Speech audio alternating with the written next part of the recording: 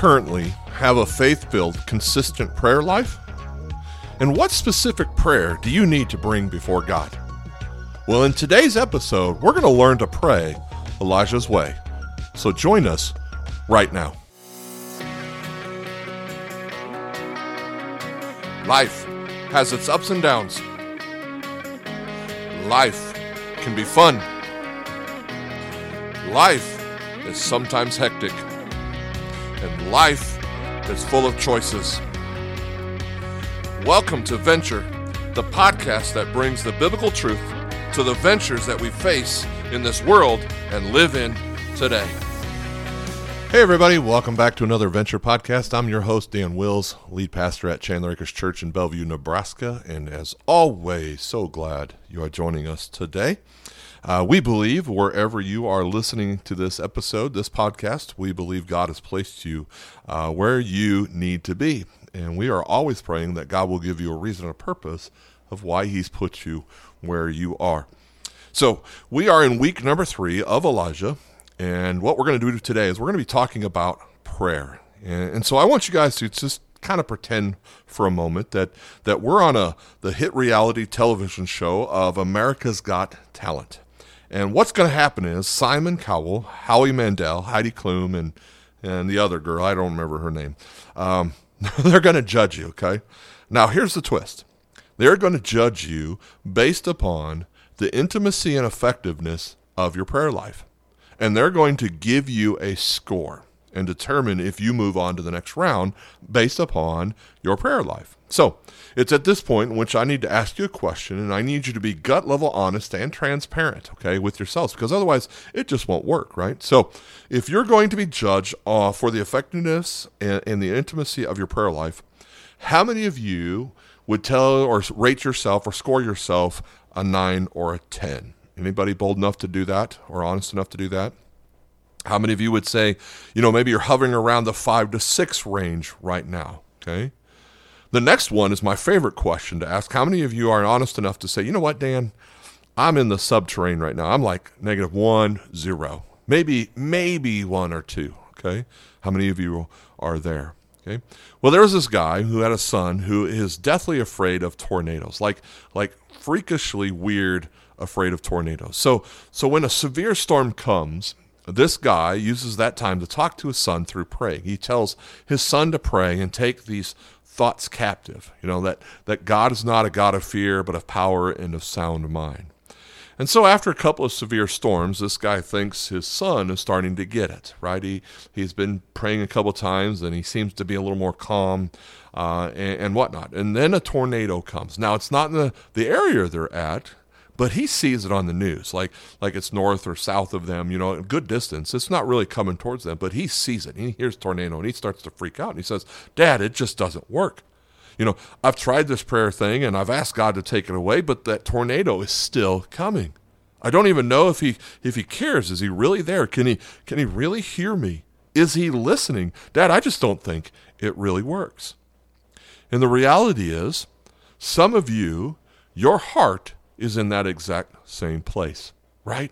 That's where we get our scores from sometimes, right? Truth be known, you're asking yourself, man, does it really work? And if you're not there now, maybe you've been there before because you've been praying for your marriage and it feels like God is not moving, right? Maybe you've been praying for a spouse. I just need a spouse. God, give me a spouse. God, can you just send me that spouse, right? Or God, hey, take away this addiction, would you? I can't keep wrestling with the same addiction month after month, year after year. Maybe you've asked God to take away your anger. Or maybe you've asked God to just set you free from whatever it is, right? You've asked him to heal a relationship. And many of you are saying, well, where is God and why isn't he listening to me, right? We are going to dive into the life of Elijah today. And let me tell you, this guy understood prayer. He understood it. He came before God with boldness and with confidence. And I have to tell you, I've learned so much from studying Elijah. I have to tell you this, okay? James, the brother of Jesus, reminds us of who Elijah was. In James 5:17, he wrote, Elijah was a human being, even as we are. He prayed earnestly that it would not rain, and it did not rain on the land for 3.5 years. Man, that's power, right? You know, that's hundreds of years later after it happens, and they're still talking about Elijah and his prayer life. I can't even remember the last time I prayed that it wouldn't rain, right? And then it stopped in the middle of it as I prayed it, and it hasn't happened. Maybe it has for you. Here's the thing.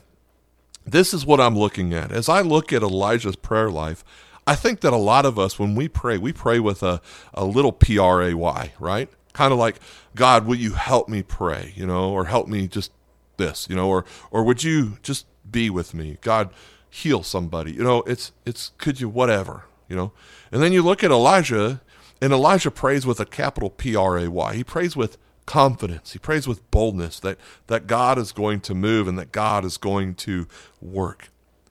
Now remember, the story we've been talking about the last couple of weeks is King Ahab and Jezebel, right, are very evil, right? And they're taking the nation down. They are not living for God. They're literally destroying it. And so God says to Elijah, right, I need you to go to King Ahab and Jezebel, and I need you to tell them that they need to turn this thing around.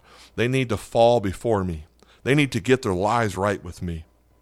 And so he goes to them, and of course they didn't. And Elijah says, okay, since you're not going to change, God's going to take away the rain. And then Elijah goes and runs and prays, God, take away the rain. And just what we've just been reading, and God did for 3.5 years, no rain, it was gone, right? So Elijah wakes up one day and says, okay, God, I'm sensing it's time. It's time for the rain to start again. And so here's his prayer. If you have your Bibles, man, I'd love for you to turn to 1 Kings chapter 18, starting in verse 42, okay? We're going to start kind of in the middle of verse 42. Here's what it says. Elijah climbed to the top of Mount Carmel, okay, bent down to the ground and put his face between his knees. Go and look towards the sea, he told his servant, and he went up and looked. There is nothing there, he said. 7 times Elijah said, go back. The 7th time, the servant reported, a cloud as small as a man's hand is rising from the sea. Let's pause there for a moment, okay? Because the reality is, so many of us struggle with our prayer lives, right? Consistency is tough. Authenticity can be hard at times, right? We feel like God doesn't answer at times, but if you guys will engage, if you guys will listen today, if you will dive into God's word with me, you are going to walk away with some truth that you can implement into your life, and it will change and transform your prayer life for forever, right? Okay? You will not be the same person. God will move, and he will work, and he'll transform your relationship with him through today's episode, okay?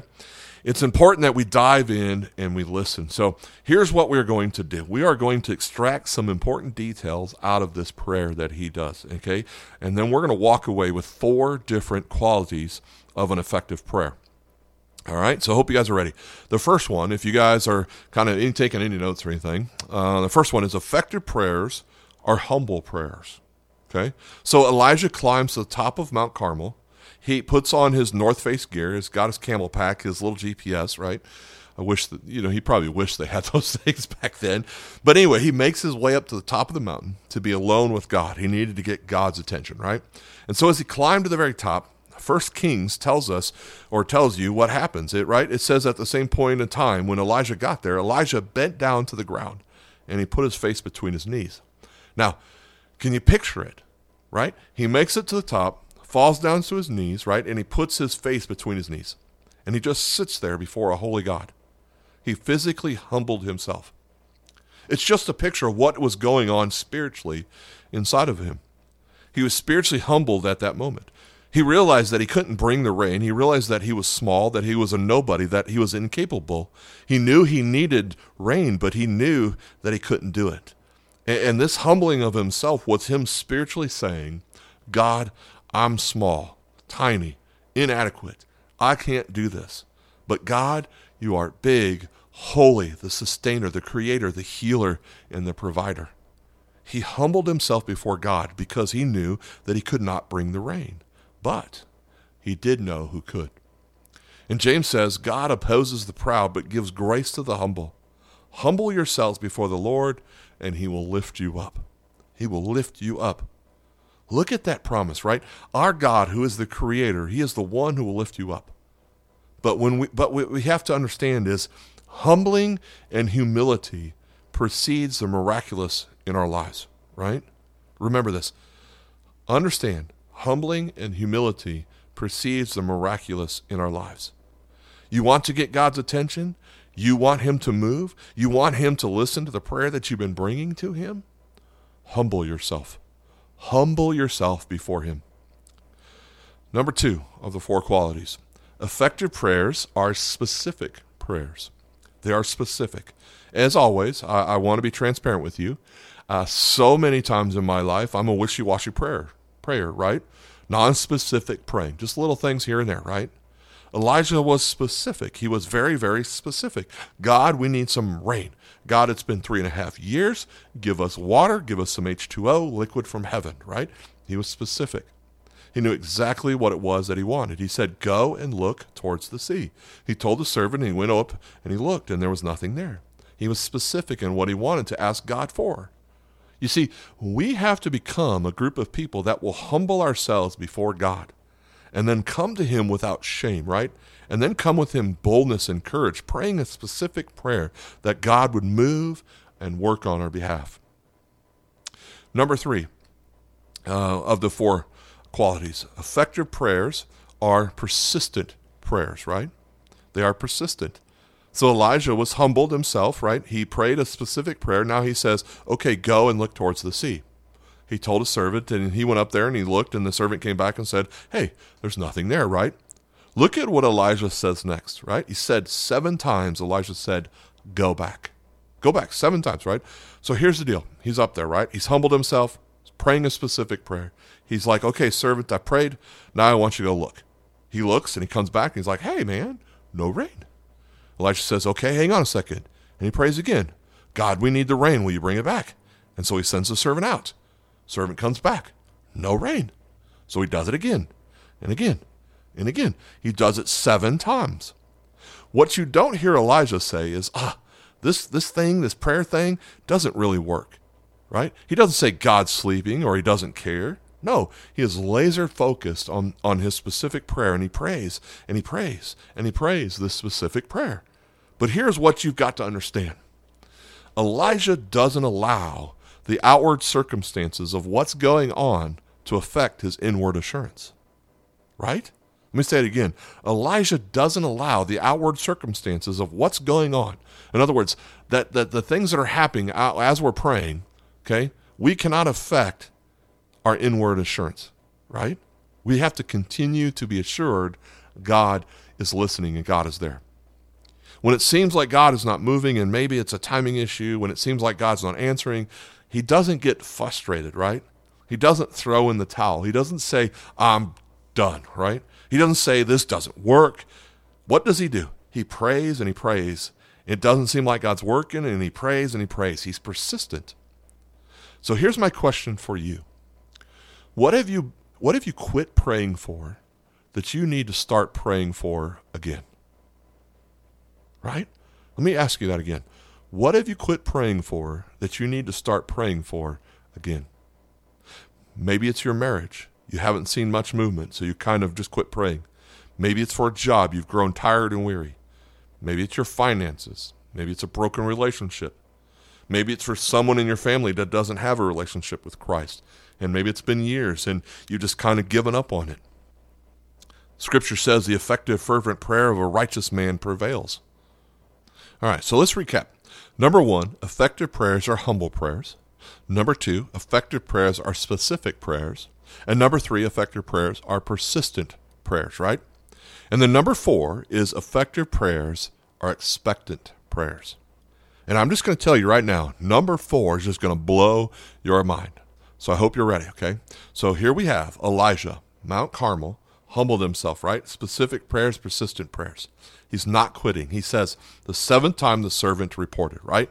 Listen to this. The servant comes back after no answer every single time. And then on the 7th time, he comes back and he said, Elijah, there's a cloud as small as a man's hand that is starting to rise from the sea. I want you to look at Elijah's response to that answer. It's 1 Kings 18, 44, the other half of 44 where we paused. You ready? He says, so Elijah said, go and tell Ahab, hitch up your chariot and go down before the rain stops you. In other words, he's saying, hey, go tell Ahab, you better get out of there before you can't anymore, right? Here's what the servant didn't say. Elijah, there's a massive monsoon thunderstorm that is brewing that's going to take this nation out. No, he said, Elijah, is a little cloud about the size of a man's hand, maybe.